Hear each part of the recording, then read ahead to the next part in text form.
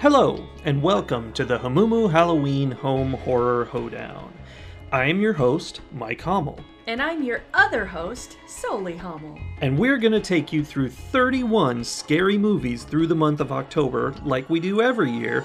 But for the first time this year, we're going to do it entirely in audio format. We like to mix it up every year.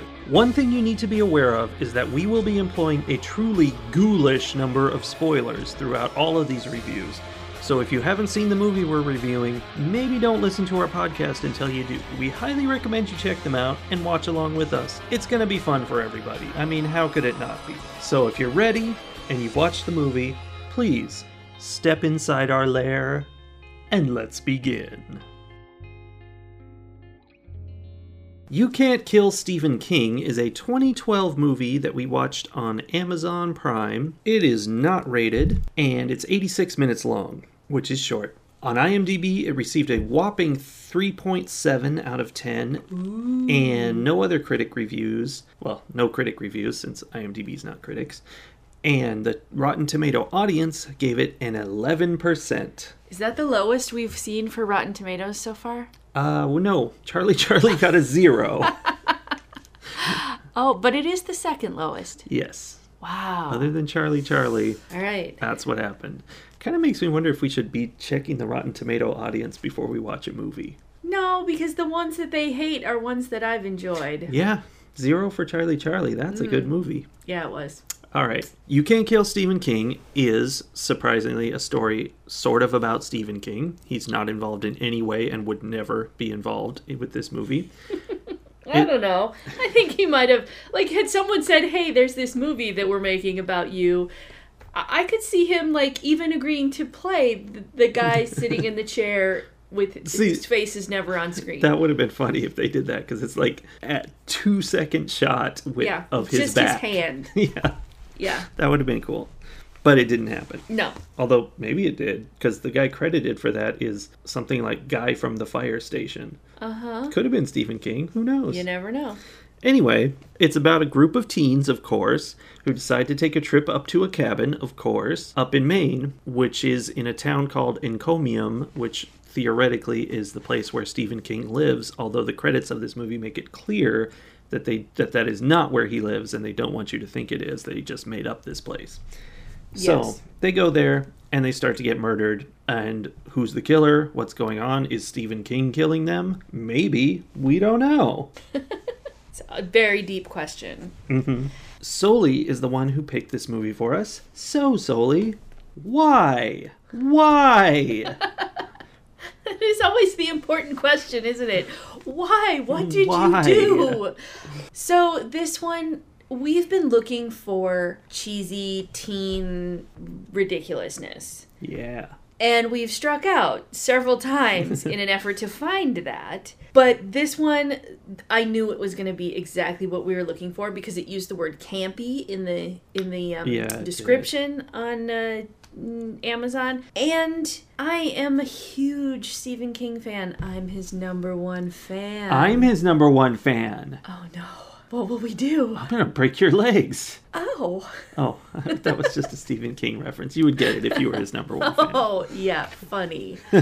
No, I'm a huge Stephen King fan. I like a lot of his books. His movies, but that's because they don't necessarily follow the books, really. Anyway, that's a whole different discussion. They don't do a great job of those. But seeing Stephen King in the title, of course, made me intrigued. And then you pointed out that it was one of those movies where the director-writer is the same as, the lead character. Mm-hmm. And that's always a good sign. And it has 2 directors who are both the 2 lead characters. So, you know it's going to be good. Wait, so the directors were Monroe and Rodney? Yeah. Oh, man. Yeah, Ronnie writing himself true to life, obviously. God, I hope not. So anyway, that was that. I just felt like it was going to just scratch that itch we've been having. Right. First shot, first line. Of course. Pretty simple in this one. The first shot was looking out across a lake. Like if you're standing on a dock or something, you look out across the lake with the camera held pretty low. It looked nice. Yeah, it was beautiful. It looked like a very nice summer day. There were trees on the other side of the lake. It was all green. The sky was blue. It looked like a lake I'd want to hang out on for a summer vacation. reminded me a little bit of home here. As long as you do it quietly. Indeed. So I had a hard time with first line, though, because the first person making a sound is a woman screaming. Yep. She wasn't actually saying anything. She was just screaming, but it was definitely part of the story, like she was running. Then the very next sound is disembodied voice, who shows up many times throughout the movie, saying shh. Which is also not a word. Yeah, it's not actually a word. It's a sound, again. So maybe those were the first lines. If not, the first line is Lamont, as he's driving, saying, I can't read this damn map. Where the hell are we, man? Come on. Yeah.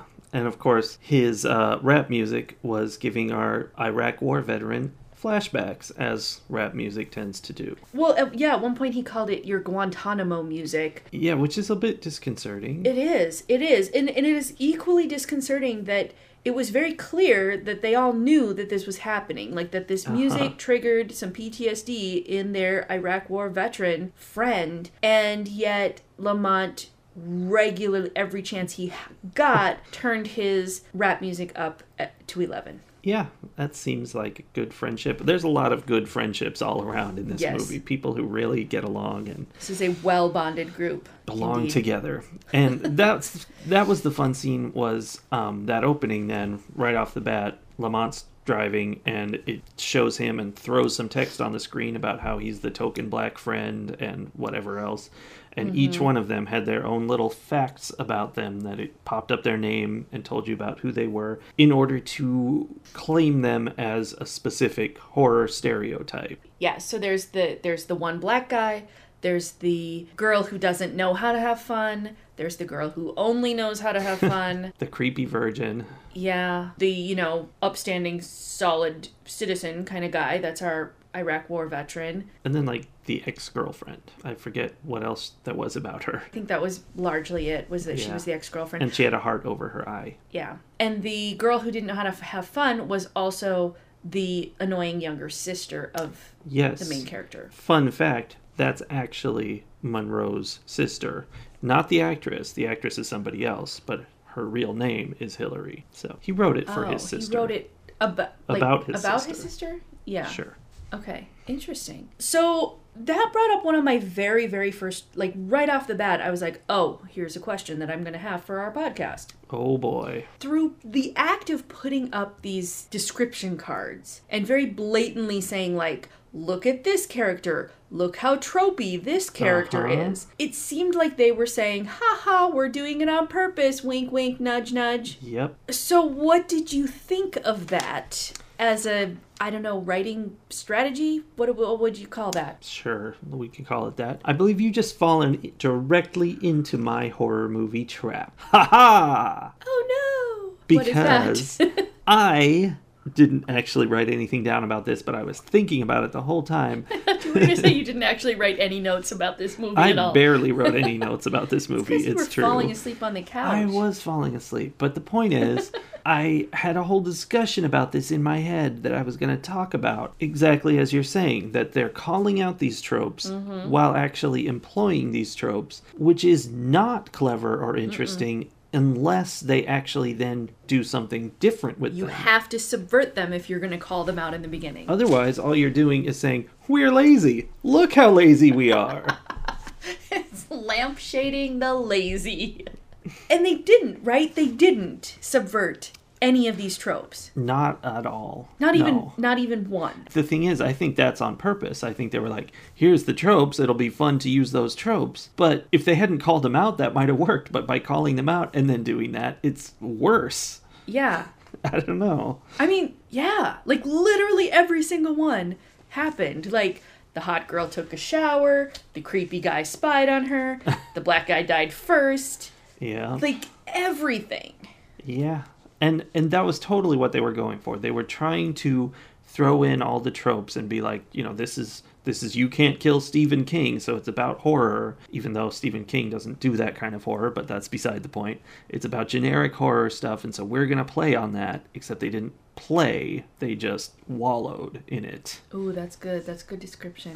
We've seen the play on tropes done so much better in so many different examples. The Final Girls was very tropey. It was all about that. But was about subverting the tropes, right? Mm-hmm. Trying to think what else. Cabin in the Woods did the exact same thing, where even they didn't, I don't think they put up title cards, but they called out each of these characters is a trope, and then they made a whole ritual about how they have to have each of these roles. Right, that's what it was about. Man, I want to see that again. Yeah. Yeah, you guys go watch Cabin in the Woods.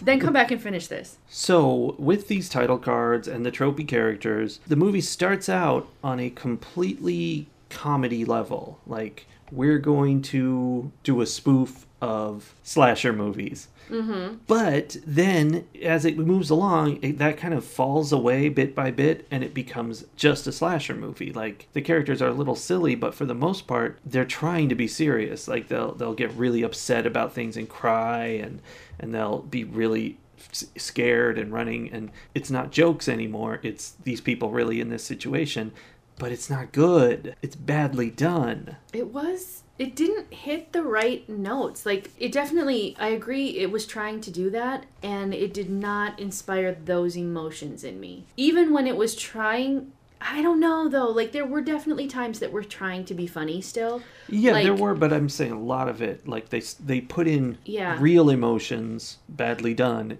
when they should have continued being joking. Perfect example of that. After they find out that Lamont has been torn apart by a wild animal at the gas station. Right. Spoilers, it wasn't a wild animal. They all go back to the cabin, and they're all sitting around sobbing. Yeah, which I thought was interesting. We haven't seen that in other movies. They actually cared he was dead, which is nice. It was, but I didn't really get the impression that any of them liked him all that much. Right. And, like, it didn't feel right. Like, it didn't seem to match up with their relationship. I mean, I guess the shock of somebody you know being murdered, yes, but people would get upset. But, like, they were pretending to be super emotional about it. There's one character we'll have to have a whole discussion about. But, for the rest of them, I know what you mean. But one of them in particular, who was it? Nicole, I think. She's sitting on the couch and she's got both hands over her face and she's like shaking with tears and sobbing, right? And it totally made me think of the time that I was in high school and I was playing a little old lady in Arsenic and Old Lace. And one of the scenes that we did, I was sitting with the other girl who was playing the other little old lady whose husband was dead, and she had to cry, and she would put her hands over her face and lean forward and shake. And it was so hard for me because she was laughing the whole time. Like, she's like in hysterical laughter up on stage, and I'm having to play off of that, pretending that she's sobbing in front of me and I'm being all sympathetic. So, like, because she was doing it to mess with me.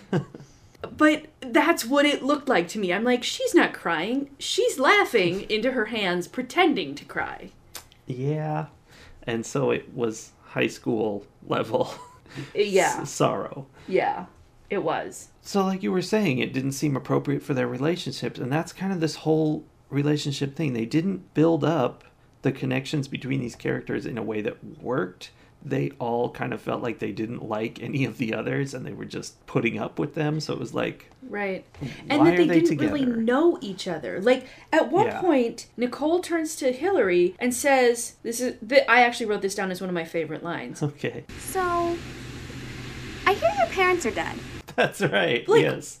Okay, first of all, if you're close enough to be talking about things like that, you wouldn't just, like, as you're getting ready to go wakeboarding, say, so I hear your parents are dead. And second of all, don't do that while you're getting ready to go wakeboarding. Yeah, but I'm pretty sure that was intended as comedy. That was one of the ones where they're like, let's, make fun of the idea of these movies, how they bring up personal issues in the middle of this terrible situation or whatever it is. Not that was a terrible situation, but I mean, that was crazy weird, and it was funny. So I guess success if they were going for comedy. Yeah.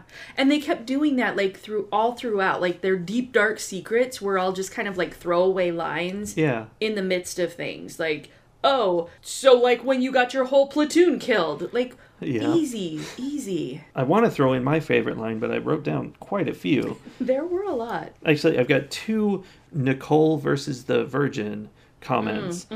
First, there's Nicole. Someone get me a chair. Thank you. Now leave. Yep. And then there's Ronnie on the other end, a different situation, but him talking to her. I'm sorry. I didn't mean that. You're hot. I know. Yeah, that was a twisted relationship. Yes, there. it was. I mean... And it got worse as it went on. It definitely did. And they were both obnoxious. Nicole was super annoying. She was definitely that character in all of these movies who thinks she's so amazing and everyone does everything for her and all the guys are, salivating down their chins trying to, hook up with her and whatever. She's always the one who ends up running through the woods half naked in high heels and, that kind of thing. She didn't do that here, but yeah. She didn't, but it's that character. But Ronnie was not typical. No, started out typical. Yeah. Except that they were trying to have him be 2 different people. Like, he was 2 tropes in one, and they're not 2 tropes that can fit into the same person.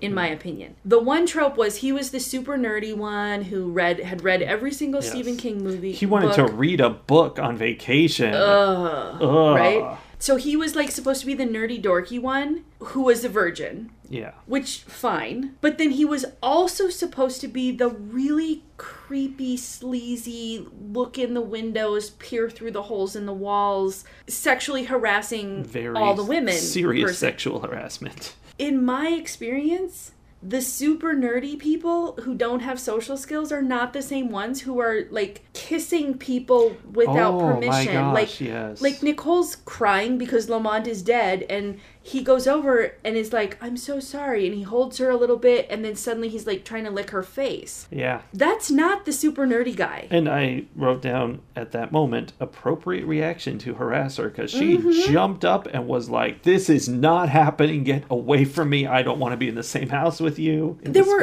a surprising number of times when women in this movie said to him, if you come near me again, I will, and then gave some graphic description of what body part they were going to slice off or stab. Like, and rightfully so. Yeah, he was not normal for, like, I've never seen a movie with a guy like this other than, like, the villain who's super creepy and, like, they have to kill in the end. He was just supposed to be this friend. He was obviously a friend of Monroe and not of anyone else, and so he was kind of brought along by him. But so bad. No, he's the kind of guy that any normal group of friends would have ostracized this person. Yeah. Like, they would not let him be around because he was that. It wasn't just that he made inappropriate jokes or, occasionally got a little handsy or whatever, like the normal toxic masculinity nonsense that happens in movies. I'm even thinking like Firefly. I love Firefly, but when Jane makes the joke, I'll be in my bunk. Like, that's not an appropriate joke. It's kind of gross. And it makes people uncomfortable. It does, but it makes people laugh. Like, it stays within the ha, our society thinks this is funny area, whereas almost everything that Ronnie does goes outside that box into, whoa, no, you need to leave. Yeah, and I think, I doubt the writers put thought into this, but I think he's a sociopath because he goes through the whole movie, like, Lamont's dead, everyone's sobbing, and he smiles and jokes and laughs, and they're like, why are you acting like that? And he's like, I don't know, because I'm Ronnie. And, like, every time, and he would always make jokes in the midst of everyone else being terrified and upset and angry. And, like, the guy's girlfriend died, ex-girlfriend, and he said, well, at least you won't have to carry her around anymore, or whatever he said. Like, he cracked a joke about the guy's girlfriend having died 10 seconds ago. Yeah. It was some creepy stuff. So you said you don't think the authors or the writer put thought into it, but as you're talking about it and I'm thinking about it more, I almost think that maybe he's the character they put the most thought into. Maybe, because he's supposed to be a misdirect towards the end.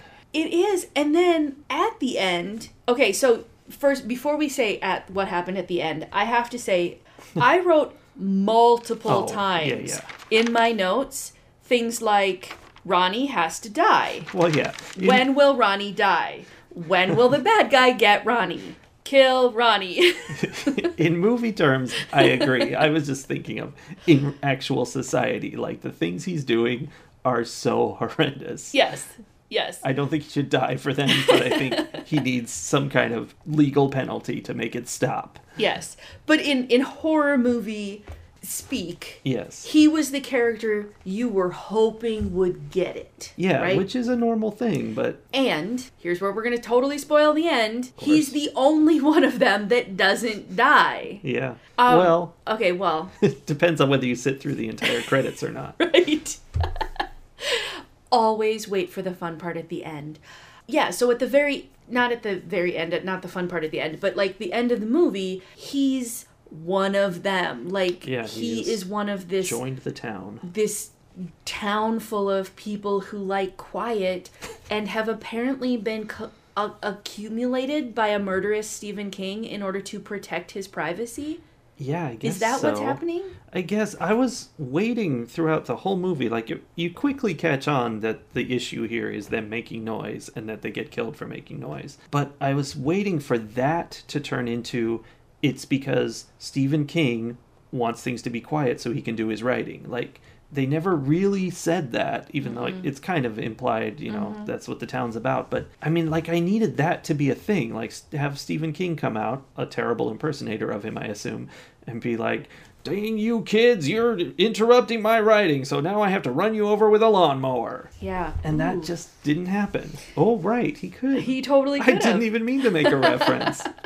Well, that's the wonderful thing thing I want to do. About all that's the wonderful thing about how many stories Stephen King has written. Every conceivable possible way to murder somebody has been done. Yeah, that's true. Yeah, so Ronnie ends up as the sheriff of this town. And so, like, your theory that he is a sociopath fits really well with that. And so it's possible that this all was very, very intentional, but it went to a place, to a level, in a way that I wasn't ready for or interested in, given how they had set it up as a comedy, right? Yeah, right. It went way too dark, particularly with this one line. Don't worry, I'll corroborate the story, but you let me keep it cool.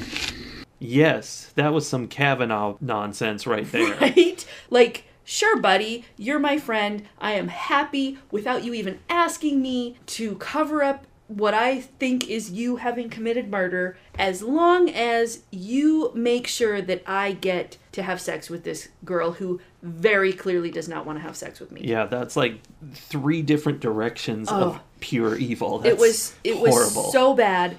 And lately, in particular, I have reached a point in my own personal tolerance of things like that, like, if we're watching stand-up comedy and somebody goes to a place where I'm like, nope, see, now you're just laughing about it, you're not lampooning it. Like, I'm all about dark humor, as long as it's making the right point. But if it's not making the right point, I shut it off. I'm like, I'm not giving you my attention. Well, there's plenty of other options. So many other options. This was a point where I almost was like, you know what? Nope, we're done with this movie. We'll find something else. Yeah, it was that bad. That was bad. In regards to how he was written, the latter half of the movie has him set up as like a, you think he's going to be the killer. Not necessarily, but that's a possibility. And that's actually something they did well. They actually kept him out of the room, busy doing other things, inappropriate things, all the time, so that he was always potentially possible as the killer throughout the whole movie. And that was properly done. And then, of course, in the end, he turns out not to be. And instead, he just loves the killer and doesn't want... and he actually protects him. Like, there's a point when Monroe is going to get who we assume is Stephen King, because it's never actually said. Or, no, not Stephen King. It wasn't. It was one of the townspeople, right? But they knocked his glasses off, and you're supposed to think it's Stephen King, which we did. Sure. Monroe's about to kill him and, like, put an end to all of this, and Ronnie stops him. So at the end, I actually wrote so much misdirection. Like for a while I was like, it's Ronnie. Nope, it's going to turn out to be Monroe. And he's had like some... I had that thought too. Break because of his PTSD. And he's actually been killing all these people. But no, maybe it's really Stephen King. But oh, no, I think it's Ronnie. Like for about 5 minutes, I cycled through who the possible killer was multiple times. Yeah, and I mean, they kind of did that well. And of course, the ending twist is 10 Little Indians, right? Murder on the Orient Express, I guess. But isn't it also 10 Little Indians? Yeah, I think so. So One Trick Pony. Are you bagging on Agatha Christie? Agatha Christie's. Nope, you be nice to my girl Agatha. She was awesome. Okay.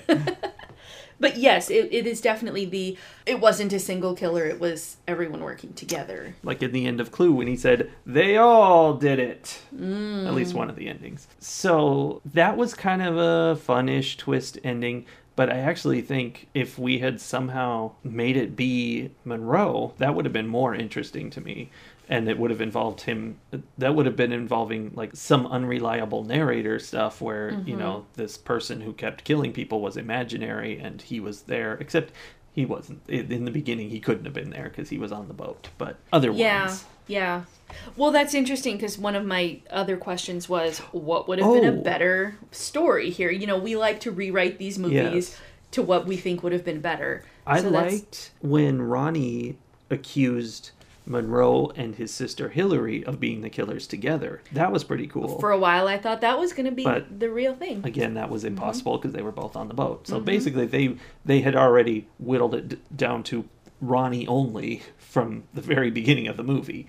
I mean, other than other people. There was even a moment when Ronnie's like, we have to go down to the basement and I have to research using your grandparents' Stephen King collection.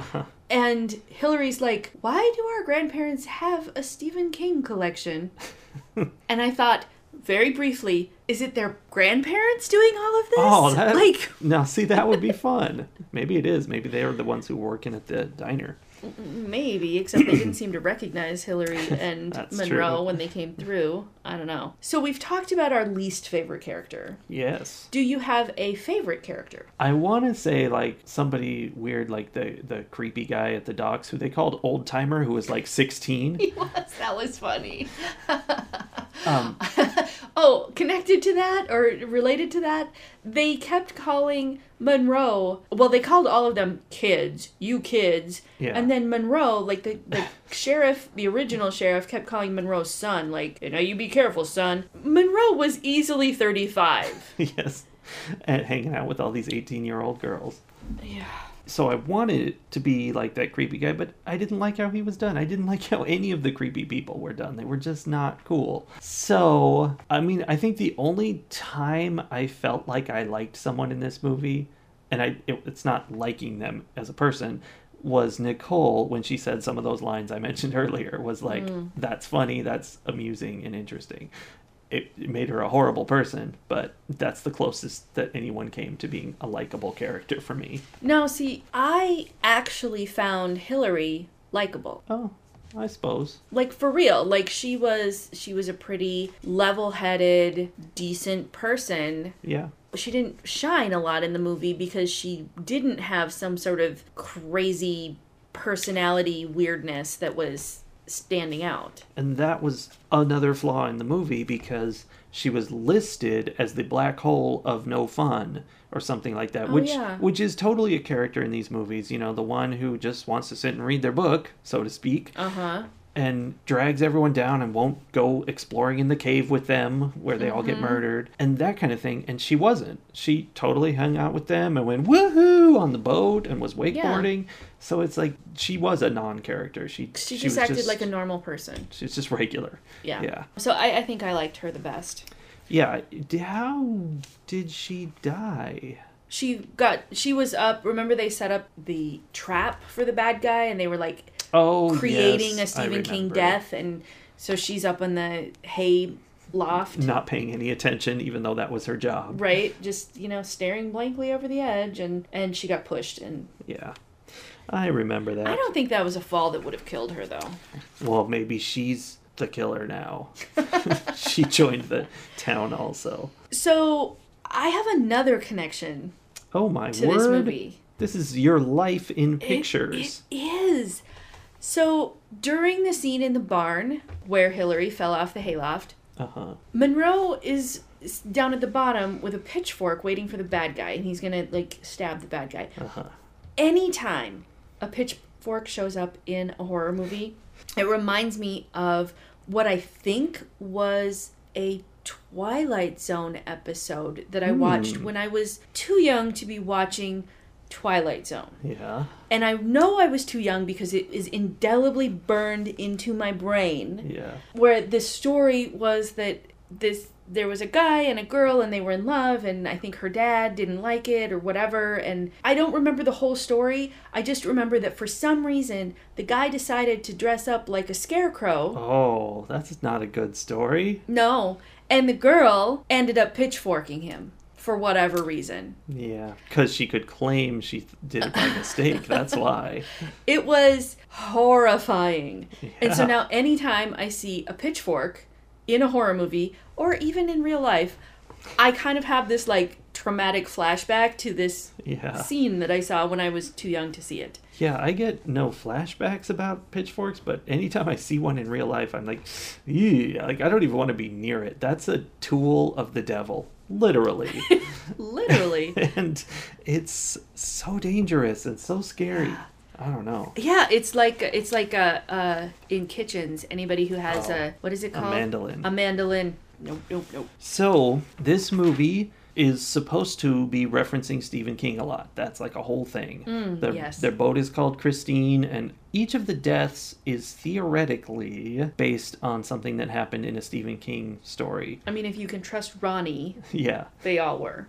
He knew a lot of like deep track Stephen King stuff Well, too. Like they were that's talking the about thing. it and the stuff that everybody knows. One of them was one of the shorts in Night Shift. Yeah. I mean, I know, and that's a thing I have a theory about. So what did you think about these Stephen King references? I don't know. I mean, I guess I just assumed that the people who wrote this movie were Stephen King fans, and it was something they knew stuff about and could reference fairly easily. Like they could use it to write the story, and But I mean, was it fun? Was it? I kind of enjoyed it. Yeah. I always like when there's references that I get, and since I like Stephen King a lot, I got more of them. Like when the two kids were playing with the ball and like the way they left from the doorway, I was like, ooh, The Shining. So I guess I kind of liked it.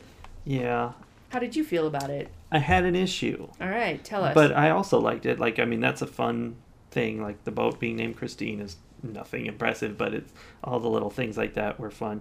But the problem I had, and this may not be a legitimate problem, is that the references they made were basically, there were maybe 4 or 5 references to The Shining, to the movie version of The Shining, I might add. It felt like to me. Except it also looked like he was reading like a graphic novel version of The Shining. Well, that was just the cover. It was words inside. But yeah, he was reading the book of The Shining. He was reading like the Reader's Digest condensed version. That's right up his alley there. Yep. But it was The Shining a whole bunch of times, and I think the movie version, because, there were things like, here's Ronnie, or he didn't say here's Ronnie because he wasn't Ronnie. He said, I don't know. No. He referenced that. I feel like he did say Ronnie because he did. It's supposed to be here's Johnny. Yeah. Maybe he said where's Ronnie? I don't know. That sounds good. Maybe he said where's Ronnie.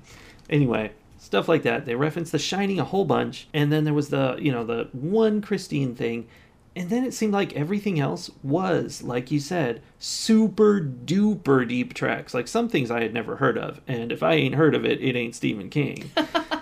And then the Beach World one, about an astronaut who gets that one I didn't swallow recognize. sand. I totally did. I remember that story very well. Huh. But it is insanely deep tracks. Yeah. And so there's 2 ways to look at it. Either these people are very big Stephen King fans. They're really digging in and doing what they can. But what it felt like to me was that they're not Stephen King fans at all. And they were just Googling stuff and coming up with, they're like, well, here's one. Let's find some of his short stories and get a synopsis there and do it. Theory. Yes. Maybe their grandparents have a Stephen King collection and they were flipping through the back of some the books. Because that's what bothers me, is that they went so deep when there's so much kind of well-known popular things. They did have Pennywise for a moment, but like just all or the even things. that middle ground where it's right. like people who consider themselves Stephen King fans like myself would recognize, Yeah. whereas I miss the really deep track stuff. Yeah, some of these things were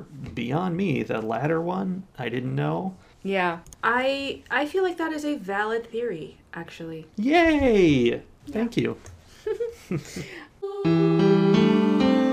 Ratings. So this year, I've really been trying to rate these movies based on how much I enjoyed watching them. Uh-huh. Whether I feel like I wasted my time watching them or not, Yes. right? Like, do I wish I could get those minutes back? Or was it enjoyable? Or did I really, am I super glad? Like, that's the range I'm looking for. There's so much to dislike about this movie. Like, there were so many negative things that we said. I feel like our faithful listeners are going to be a little surprised to hear me say that I am not giving it a 5, but that I'm going to give it like a 3.5 novellas out of 5. I enjoyed watching it. It was, I love to hate things. And Yes. This was a movie that gave me a lot of opportunity to hate.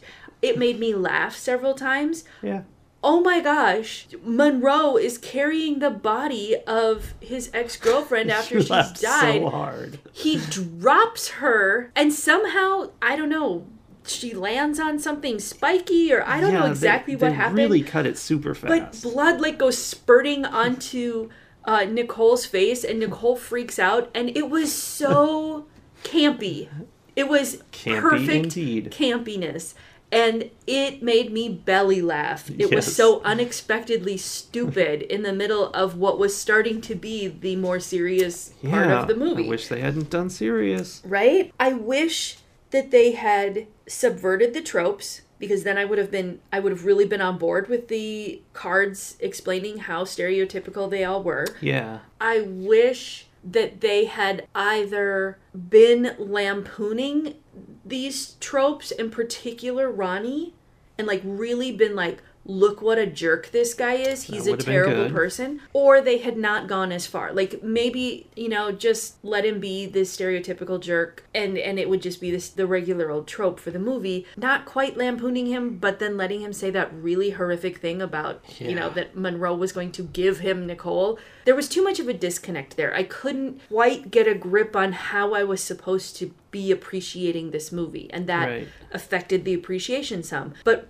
overall, I really did appreciate it. So 3.5. Very interesting and surprising. I had that same problem where I didn't know how I was supposed to appreciate it, because, like I said a long time ago, it started out very comedic and started getting very serious, campy still, but in a serious tone instead of joking, which was strange. For me, though, the biggest thing is that Ronnie guy. Ronnie killed this movie. I mean, it's hard to recommend that anybody watch this movie, because he was disgusting and like played in a way that kind of felt like they were okay with that. He's just our unpleasant friend. Boys will be boys. Indeed. Put him on the Supreme Court. It still overall felt pretty fun. It was not a good movie, just to be clear. It was a very bad movie, and I enjoy bad movies. So I'm not going to rate it as high as you did. I'm going to give this 2.5 novellas out of 5. It was almost painful listening to you try to come to a score there. Like, it's always painful to hear what I have to say. That's not what I'm saying.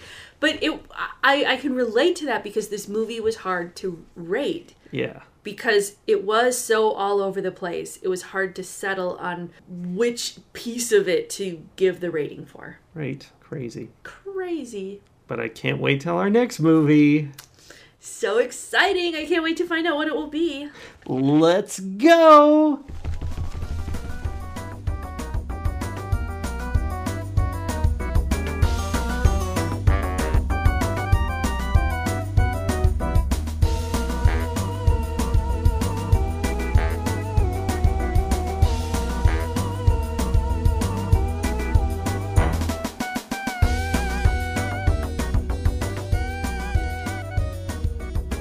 He just ran out of the